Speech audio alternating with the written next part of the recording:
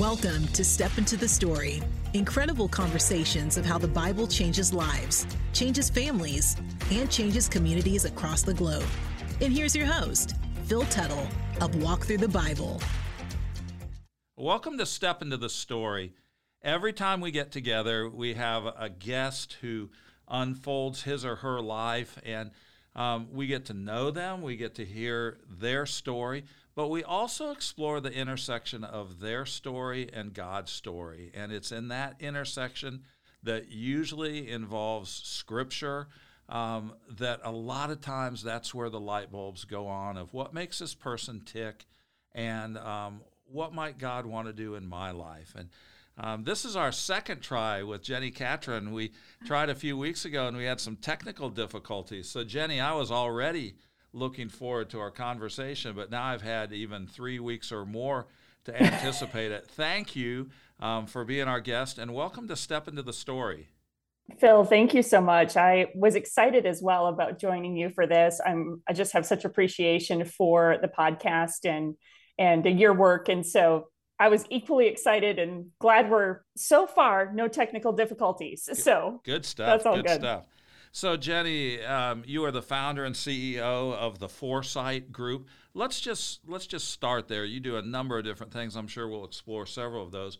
But what is the Foresight Group? What is its mission? What does it do? Yeah. The Foresight Group was really a overflow of my passion through the years of helping leaders be healthy and teams be healthy.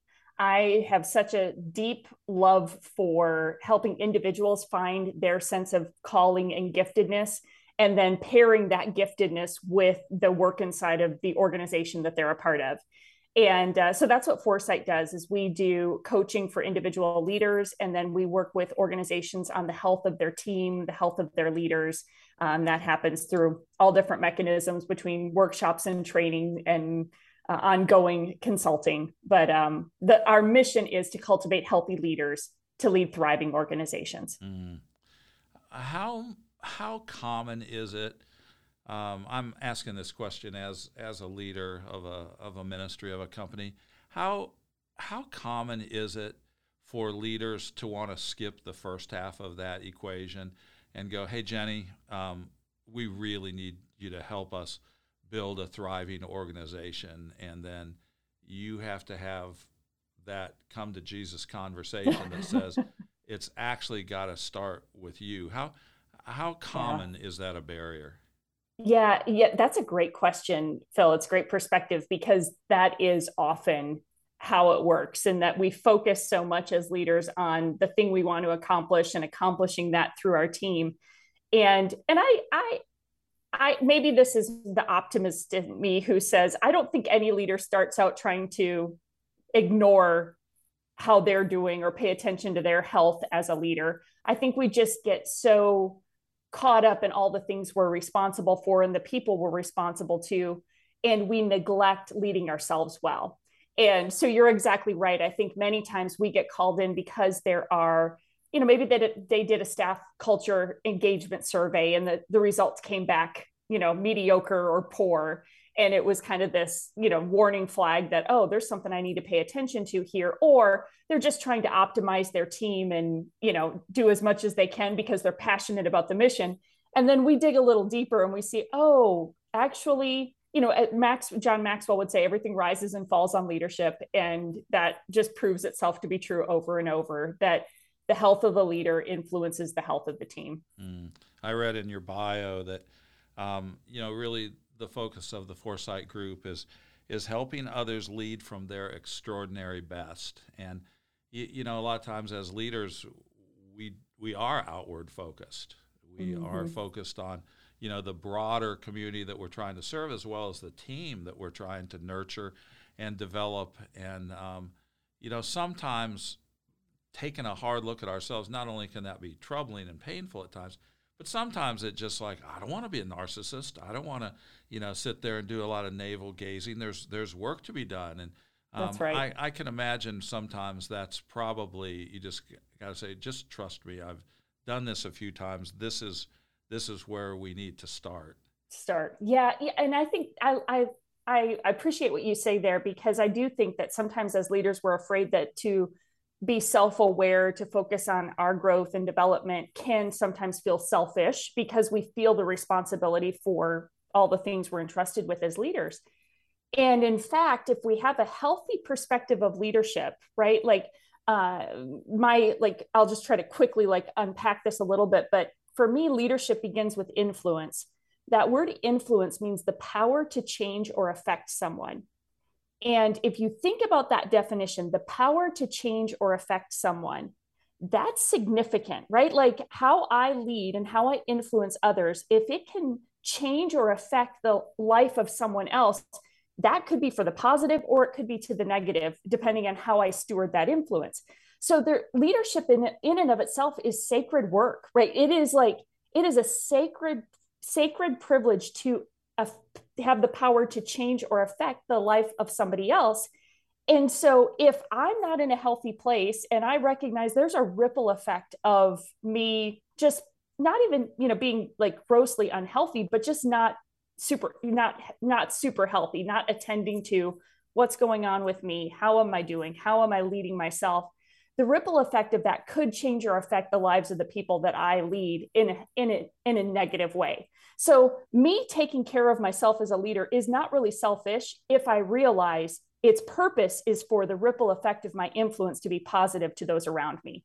So there's a little bit of framing and belief about leadership that I think we have to have in order to commit the time and the energy and sometimes the difficulty of looking at, hey, how am I doing? What's going on with me? And bringing in voices that give me perspective on my health as a leader. That's really good. And, that's taking the time to do that is one of the things I think that can close the gap between our professional life and our personal life too, because, whereas we can say, well, at work, this is my job and it's about other people.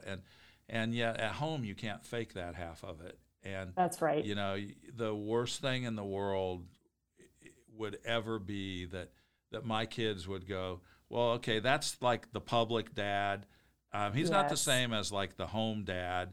And really, if you're leading from an extraordinary self, as you call it, your best self, your authentic self, that helps avoid that disconnect because, my kids, at least, they're 34 and 31 now, but even at a young age, they just had an amazing sense of that this has got to be the same person going to our baseball games, our softball games, huge. Hanging out, helping with homework, as we see in the pulpit on Sunday or on a video series. And by God's grace, Ellen and I sure were far from perfect, but I think somebody got those ideas that you are communicating in my heart a long time ago, and I certainly appreciate that. Walk Through the Bible came out with a new course last year. It's actually on the life of Moses, and it's being translated into a bunch of languages around the world now, but it's called Rescue, Leading Yourself and Others to Freedom. And it's being picked up even, it's helpful for folks who are in rehab or leading others through that process. But it's we almost named it, let's see, a leader worth following or something like that, because there is such a just drought of authentic leadership. But we said, no, that'll lock too many people out of it. But it's leading yourself and others to freedom. And the whole first session is that freedom must be experienced before it can be shared. And the long process of preparation in the life of Moses before he was ready, to do something on a public platform. And I just see that syncing up with what you're saying so much. I've been stalking you online significantly. Tell me about the book, The 4 Dimensions of Extraordinary Leadership. Just in a paragraph or two each, what are those 4 dimensions and why are each of them so important? Yeah, Phil, that book was really it was kind of the journey of leadership for me. I tell the story in the book of a leader in my early, so my history is I spent about a decade in the Christian music business, working on the business side. Then I went into ministry and was in ministry for another 12 to 15 years before I started Foresight. And I had a leader in my early years say to me, Jenny, if you want to work with people, you're going to have to learn to love them, to lead them. And again, just one of those gifts of somebody who spoke into my life really early. I was in my mid 20s, probably early to mid 20s. And he set me on this journey to really try to discover and figure out, what does great God honoring leadership look like? Like, what does love look like in leadership? And so what you find in the book is kind of that journey for me of, in many ways, trying to come up with some fabulous formula for leadership. And it boils down to, I was in the scriptures, I was studying the life of Jesus. I felt like that was what God was prompting me to do, was like, look at the life of Jesus. How did he lead? And so I'm camped out in the Gospels, and I get to Mark 12, and Jesus is getting the questions about taxes and resurrection, and they're throwing those zingers at him, and then they say, what's the greatest commandment of all? And he says, love the Lord your God with all your heart, with all your soul, with all your mind, and with all your strength, and then love your neighbor as yourself. And I was just praying and processing and looking at that through the lens of leadership. Here's the great commandment I probably learned in second grade Sunday school, right? And what would that mean to leadership? And so that's what I begin to unpack in the book is if leadership is really about loving others, like if that's like our posture, love God and love others, how do I do that in leadership? And so then I looked at those four words, because it says, love the Lord your God with your heart, soul, mind, and strength. Well, I got curious. Why that clarification? Why the distinction? Jesus could have just said, love God, love others, right? Sure. End of story. But he clarifies with heart, soul, mind, and strength. And the implication as I studied that is that it means to love God and love others with our whole being. Yes. And so the question for me was, okay, so how do I show up as a leader and love others with my whole being, heart, soul, mind, and strength? And so in brief, because I've already said more than what you asked me to say, but that's all right. This is good stuff.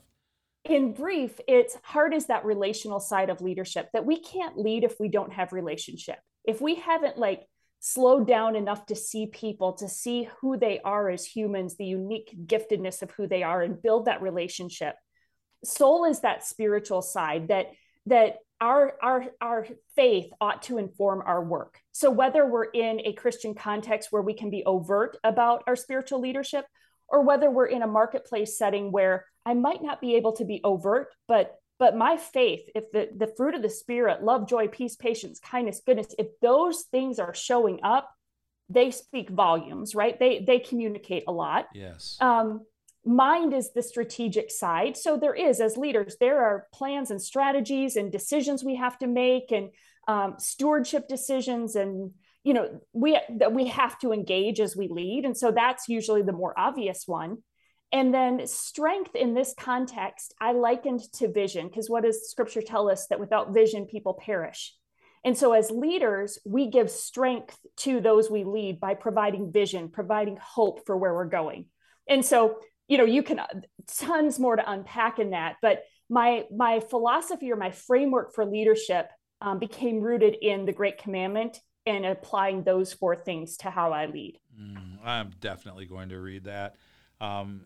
For those of you who are listening, it's called The Four Dimensions of Extraordinary Leadership. And I just love how grounded in Scripture that is, and at the same time how practical that is, and how those four areas are really broad, a lot more broad than four words would lead us to at first believe, just at first glance of it. I feel like I keep learning from it. I feel like God keeps revealing new things to me as I think about leadership, and I look at it through those four dimensions. Like how do I show up with all of those four? So, interesting career that you have landed on, and as you said, good experience in a couple of great churches, Menlo Church and Crosspoint Church, as well as in the Christian music industry. But let's go back even before that. I mean, I don't know many people who, as second graders, go, you know what, someday I'm going to coach leaders. I'm going to be a consultant. Right. What were you into as a little kid? And tell us some about the family, the home you grew up in. Yeah, yeah. Fabulous, like just story and journey and just how you see God weave things together. But I grew up in north central Wisconsin. My family came to faith when I was about 8 years old. And so the church um, and salvation like were distinct for me. So I say I grew up in the church, and yet because I started attending church as an 8 year old and then, was deeply connected to our local church, but my family came to faith at 8, and at that point my parents had already been divorced. We had some very tumultuous years.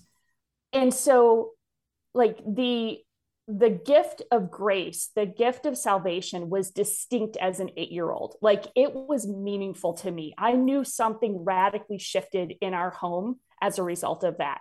And so there's a very distinct marker that happened that I was old enough to be conscious of, and yet young enough to then have the privilege to still grow up inside the local church. So that's a little bit of just kind of the distinctness of our story. Yeah, and not to interrupt you, but the fact that there was that line in the sand where you could say this is before Christ, this is after Christ, and you saw a radical difference in those who were closest to you and how it affected your world. I mean, I can see how just that experience would put in your mind Jesus Christ makes a big difference, and not just on Sunday morning, but in all areas of life. And I think, I'm not sure how conscious you are even of this, but in your podcasts and in your writings, your articles, different things, that conviction, Jenny, comes across strong. And oh, wow. You're taking us back to that moment and saying it was really seminal and influential in this. But I think it's probably even stronger than you realize, because there was that clear demarcation of it does make a difference, and it should in your life too. So sorry to interrupt you, but I just wanted to highlight that. No, I appreciate that. Yeah, no, I'm really grateful for it in that it's very like vivid to me, that transition point in our family story. So we got very involved in the local church. I was the kid that volunteered for everything. So I'm a firstborn A-type overachiever, so it's like, if there's something that needs to be done, I'm going to show up, I'm going to do it really well. And so I got pushed into lots of opportunities. I don't think that I would have known, like looking at my journey and the opportunity to invest most of my time and energy into leadership. I didn't know the word leadership as a kid.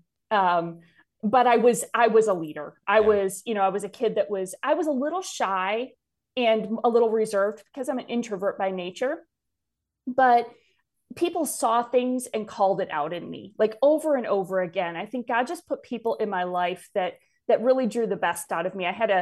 We called him Uncle Tom. I don't know that he was technically an uncle. He was like the great uncle that everybody called Uncle Tom, but he played piano and organ at our local church, and he knew I had an interest in music. So he gave me free piano lessons and voice lessons. And then he'd have me sing special music in our church on Sunday night. But I credit him with helping me get comfortable on the stage. And now as a communicator, as a speaker, every time I get on a stage, I think of Uncle Tom and just that belief he had in me. And then there was, I was leading our VBS program as like a 12-year-old because we were a small little country church, and, they didn't have hardly anybody to take on these responsibilities. And I remember I was leading VBS as like a 12-year-old, and, it was a blast. I had fun. I learned, I figured it out. And so I think so much of my life is marked by that kind of thing where somebody would say, "Hey, Jenny, will you do this?" And I would just say yes. And then I would figure it out. And now looking back on reflection, I see the leadership opportunities that I was given, but I didn't know to seek them out. I just was kind of following the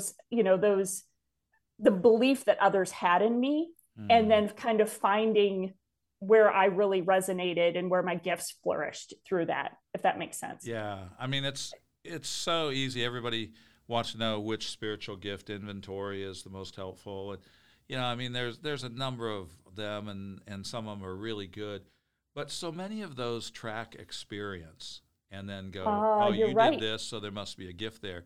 And how often is it so much more reliable when somebody else says, hey, Jenny, I see something in you, even if they don't articulate it, I think you should do this. And, we kind of go, okay, I respect your views, so I'll try it. And then some of those end up, you drill some dry wells, and others of them, you hit gushers and go, wow, there was fruit there, and I experienced joy doing that. And I just like that organic approach to spiritual gifts, because ultimately the body of Christ is not just an organization. It is a body. Yeah. It is a living thing. That's right. Your experience, I so resonate with that. That's beautiful, the way that you're explaining it. So you didn't stay at that home forever. Eventually, off to school. Where'd you get your education? Yeah. So this is just one of those funny parts of the story that, I had an interest in music, and my family was a bit conservative on what I could listen to. And so I was mostly listening to Christian music. And I remember I was probably in middle school, and I was listening to DC Talk, if you remember when DC Talk was all the rage. And it was a back of a CD. So here I'm dating myself, but there's a back of a CD, and I see this company called Forefront Records on the back of it. And I thought, I wonder what they do. I want to work there. And I just kind of made a declaration that I was going to go work for Forefront Records, that's where I wanted to work. It's what I wanted to do. I didn't really understand what they did or what happened, but I knew that they did something that allowed this music to be in my hands as a consumer. So that was all I needed to know. And I was fixated on that as my goal. So I started my education. So I'm a small town kid raised in rural northern Wisconsin. None of my immediate family had gone to college. So I didn't have a lot of support in knowing how to get to school. So I just started, this is back before the internet. So I'm just sending, those postcard things off to every Christian college that I could find somewhere in Tennessee and getting all the information back. And I ended up landing on Bryan College in Dayton, Tennessee, small Christian liberal arts school that I started there. I did 2 years there. And I got a number of scholarships in their music program, and it was a small school, so it felt really comfortable to me because didn't know a soul. I moved 1,000 miles from home and don't know a soul, but it was a really great spot for me to land. And then I ended up getting an internship at Forefront Records, and I completed my degree at Middle Tennessee State University because I was already in the door at Forefront, and I finished school and worked at the same time. This is crazy. Last week, I was speaking at a camp meeting. I didn't even know those still existed anymore. That's Pennsylvania. Funny. Flew into Harrisburg, Pennsylvania. And flight was late. Rental car place was closed by the time we got there. We called Uber. And Jenny, you're not going to believe this. This guy picks us up. Driving Uber. His name's John, and he's from South Sudan, and we're kind of interviewing his story out of him while he takes us to the hotel. We didn't go to the camp till the next day, and found out. I'm like, well, how did you get here to the States? And he goes, I got a scholarship from Bryan College in Tennessee. You are kidding? No, and turns out like one of my daughter's good friends from high school had gone to Bryan. This guy knew him and all of that. Goodness. So, and now I'm hearing Bryan College from you too, but it's just wild how all roads are leading to Dayton, Tennessee all of a sudden in my life. Isn't that a crazy story? That's crazy. Cause it's a small school. You don't bump into it that often. So that is fantastic. I love it. Yeah. So, so many more things I want to talk to you about. We'll do some of that after a quick break, but we got lots more to talk about. Do you need rescue? Rescue from fear, loneliness, addiction, feelings of inadequacy, fear that people are going to discover the real you? Can you help someone else find freedom? Walk with us as we discover the life of Moses in our new Bible study, Rescue, leading yourself and others to freedom. From 40 years of preparation in the wilderness, to 10 plagues, to leading God's people out of Egypt, to the 10 commandments, to dealing with the people's complaints and their disobedience, and more, we will learn how God rescued Moses from his fears and feelings of inadequacy, and how God worked in and through Moses to lead himself and God's people to freedom. And welcome back. I told you we had a lot more to talk about with Jenny. I don't want to waste any time on that. One of the things that I noticed in your bio is Jenny loves a fabulous cup of tea, great books, learning the game of tennis, and hiking with her husband. Develop those. I mean, I know your schedule's busy. You travel a lot. You squeezed us in for this podcast that I appreciate. But what do you do that rebuilds yourself? You described yourself as an introvert. I also am an introvert by nature, and God's called both of us to really public ministries. Yeah, that's God great. and I debated that for a long time, because I'm like, Lord, this makes no sense at all. A lot of people, if you're not an introvert, you don't get it that introverts love people. Mm-hmm. A lot of times people go, oh, extroverts love people, introverts, they don't. That's absolutely not true. But there is a drain right in giving yourself away to other people. What is your pattern for rebuilding into you? Because I tell people there's two kinds of batteries. There's the battery that you can just put on the quick charge and, one good night's sleep and I'm ready to go again. But then there's other times when you've given so much out that you got to put it on the trickle charge for the slow charge. What do you do for quick charge and what do you do for slow trickle charge? Such a good question. And this has been a learning for me, Phil, because you do live in that tension of wanting to pour out and invest in. And when you have a role like I do, where it's very engaging with others, that it almost does, back to our self-leadership things, at times it will feel a little selfish to need the rejuvenation. And what I've learned is that as my responsibilities have continued to grow and my work has continued to be very, very extroverted, very engaged with others, I've had to be even more disciplined about my recharging. So to answer your question, my daily rhythm, I get up early. I immediately go for a run or a walk. And it preferably outside. I mean, I live in Wisconsin and I will be outside pretty much all year long. There's usually about 2 weeks in January that I about can't do it. But beyond that, I put the gear on and I go. I need the fresh air. I connect with God and nature. So being outside is really, really significant to me. So I'm out of the door for a run or a walk every morning. Then I come back and I have usually at least an hour, sometimes more than that, hour to an hour and a half in quiet time, reading, reflection, journaling.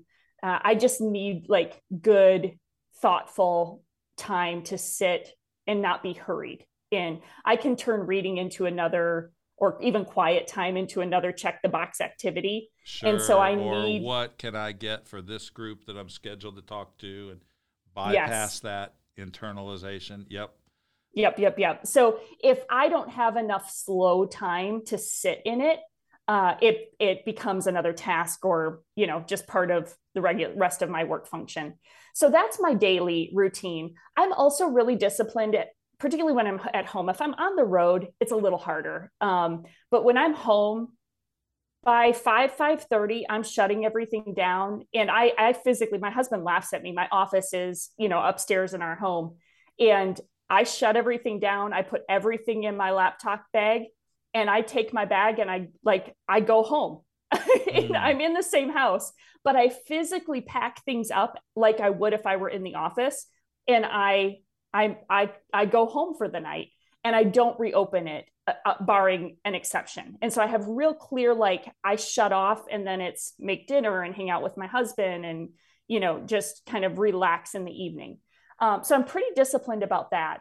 Hey, let's stay on that one for a minute, because for so many people, during COVID, any kind of boundary between work and home was just blown away. And That's right. While a lot of people loved being able to work from home and those things, there's no more commute. I mean, I live in Atlanta and we have crazy traffic. Thankfully, I'm only 18, 20 minutes from the office.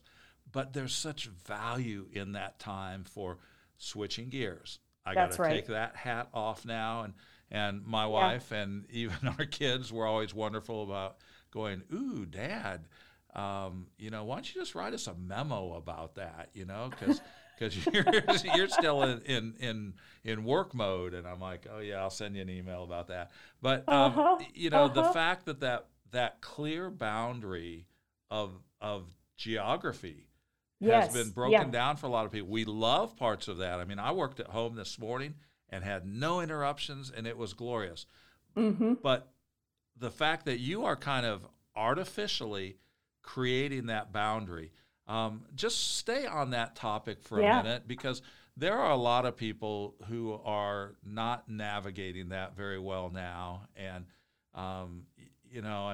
it's texting about work at all hours. What do you do? What are some of the other ways that you establish a boundary between your work and your home life? Yeah. And I feel like, and you're exactly right, Phil, because we hear this from so many of the leaders that we get to work with. And I think I had to figure it out when I started Foresight 6 years ago. It forced me to figure out, how do I do this? Before all the rest of us had to figure it out in COVID. And obviously other people have done this, navigated this too. But I probably stumbled into it, but it was this recognition of, when you do go into an office, there are the commute, there's habits and behaviors and there's science around this. I'll butcher it, but there's science around talking about how those habits and behaviors prep your mind for what you're doing next. And, you build those rhythms, and then, if you don't have the mechanisms that help you turn it off, you won't turn it off. Mm-hmm. And so those different behaviors, so that's why you'll hear people talk about, hey, if you're working from home, get up, take a shower, put real clothes on, and have to do everything that you would do if you were going to go to the office. Because it's helping trick your brain into now I switch to work mode, and then vice versa. I shut everything down. I close it all up. I take my bag. I walk downstairs. When COVID first happened and I wasn't traveling quite as much, I would literally shut everything down.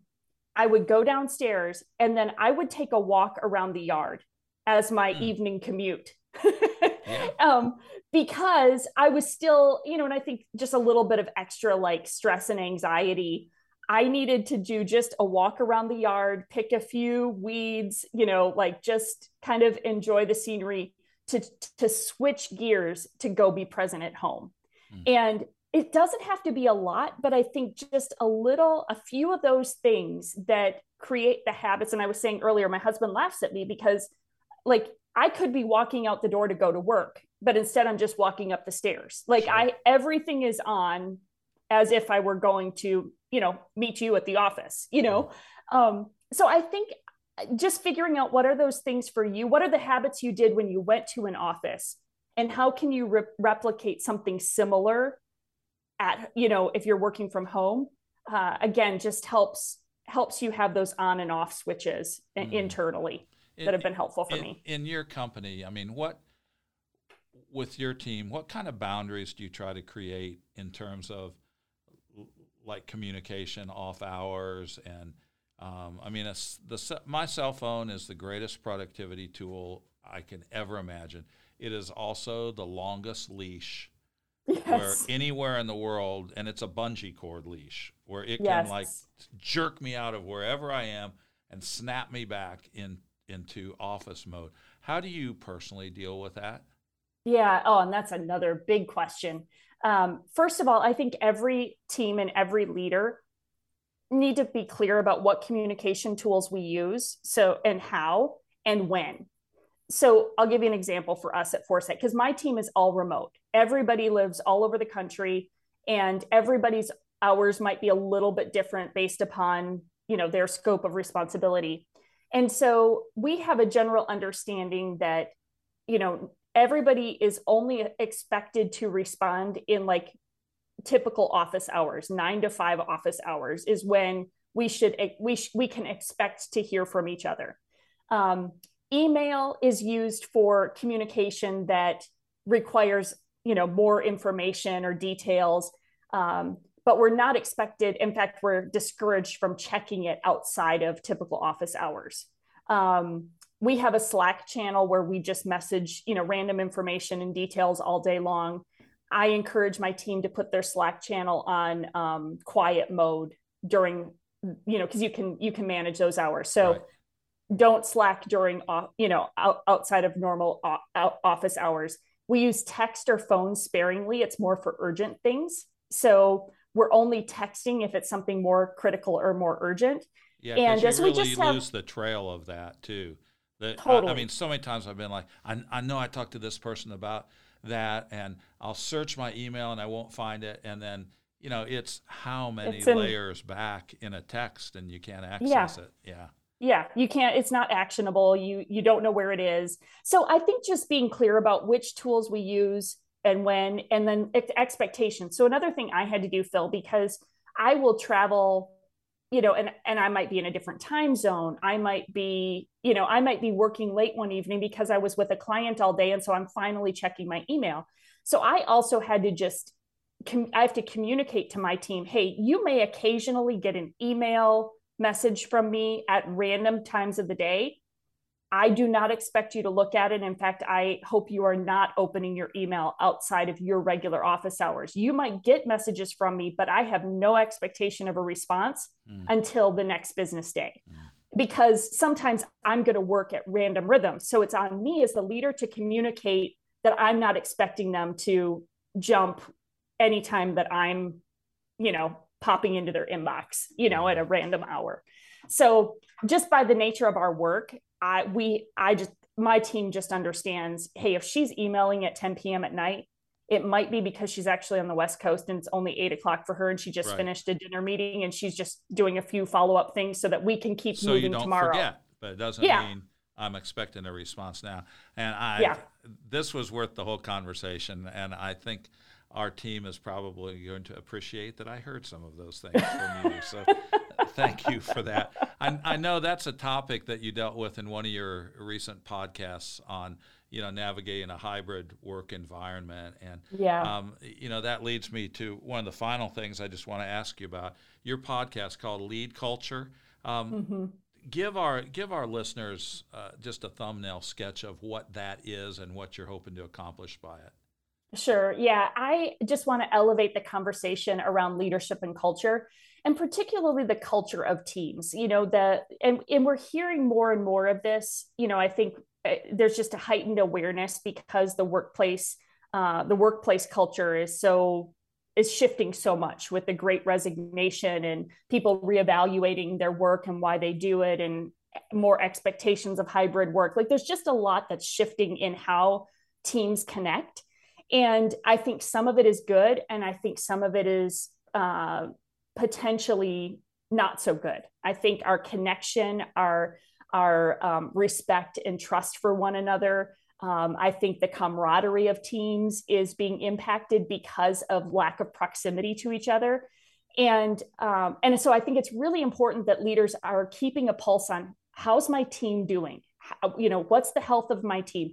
I define culture as who we are and how we work together. So are we clear on who we are, like the heart, the spirit of this team and what we're called to do together? And then how do we do that? What are the values that guide how we work together? And that's a big crux of the work we talk about, are the values that guide how we behave as a team. Because it's my belief, Phil, that if leaders are healthy and if team cultures are healthy and thriving, we're going to accomplish that mission. Like the ability to achieve the work that we feel called to do as a team and as a leader and as an organization, that will happen if we're healthy and united as a team. But it's on the leader to be paying attention to the culture. How are we doing? Are we clear about how we're working together? How do I get a team that's aligned and achieving the mission in an effective way? And I have just such a passion for it, because at the heart of it, I think culture is the stewardship of people in pursuit of a mission. Mm. And so that's what I'm interviewing people. Sometimes I'm just ranting on a thought of culture, but the purpose of the podcast is to really elevate that conversation and help leaders be equipped to build great teams. Mm. Who said culture eats strategy for breakfast? For breakfast? It's often credited to Drucker. Yeah. Peter Drucker. I think there's debates about whether it was initially him, but he usually gets most credit for it. Yeah, and then I've heard it also eats strategy for lunch, and I mean apparently culture has quite an appetite. I the other day I was just kind of writing some stuff down. I looked at what I had written, and it was something like people will come to a company because of the benefits package, or in ministry possibly because of the mission, but they stay with the company because of culture. That's right. I don't think it can be overemphasized. And Jenny, of all the work that the Foresight Group does, I think that emphasis on culture, well, it's every bit. It's got to start with a healthy leader, and that's your focus. But then, what kind of an environment? Who are we? How do we do it? Those things consistently in the Bible, God seems to say, I care every bit as much how and why you do things as what you do. And in this very pragmatic world of ours, that the end justifies the means, and we see it in politics, and we see it in business, and we even see it in home life. And yet God says, no, part of loving with your whole heart is the why, the motivation of it all. And I resonate so much with what you're saying, and my prayer for you, Jenny, is that God would just open up more and more opportunities of influence for you, because in some ways you're this unique blend of kind of pastoral, because it's like you all really know this is true and you need to listen to this, but there's also a prophetic edge to it that says, no, this is thus saith the Lord. This works because God designed us, and he's given us the secrets to that in this book called the Bible. And, regardless of your client, you're right. Sometimes you can quote chapter and verse. Other times you just lead on a principle level, but God's truth is still God's truth. And if people want to learn more about your ministry, or maybe even consider bringing you into their company, what's the best way for people to track with you and get in touch with you? Yeah, Phil, well, first of all, thank you so much for just the opportunity to spend time with you and talk today. This was fantastic. I would love to connect with folks, even if it's just to, hear what's going on in your story and in your organization or leadership. But the best way to reach me is our website is getforesight.com. It's the word get, G-E-T, the number 4, and the word sight, S-I-G-H-T, getforesight.com. You can connect with us there. Lots of great information, free resources, links to the podcast, articles, etc. Any way that we can serve leaders, we are so eager to. Yeah, and I really would encourage you to check out the Lead Culture podcast and tap into Jenny's wisdom some more. Jenny, thank you so much for being a guest here with me on Step Into the Story. Thank you so much, Phil. Thank you for joining us for the Step Into the Story podcast, powered by Walk Through the Bible. We'd love to hear what you think by giving us a review on iTunes or Google Play. Also, don't miss a single episode by clicking the subscribe button. If you'd like more resources to help you explore and live God's Word in your daily life, visit walkthrough.org. That's WALKTHRU.org. Walk Through the Bible. Take a walk, change the world.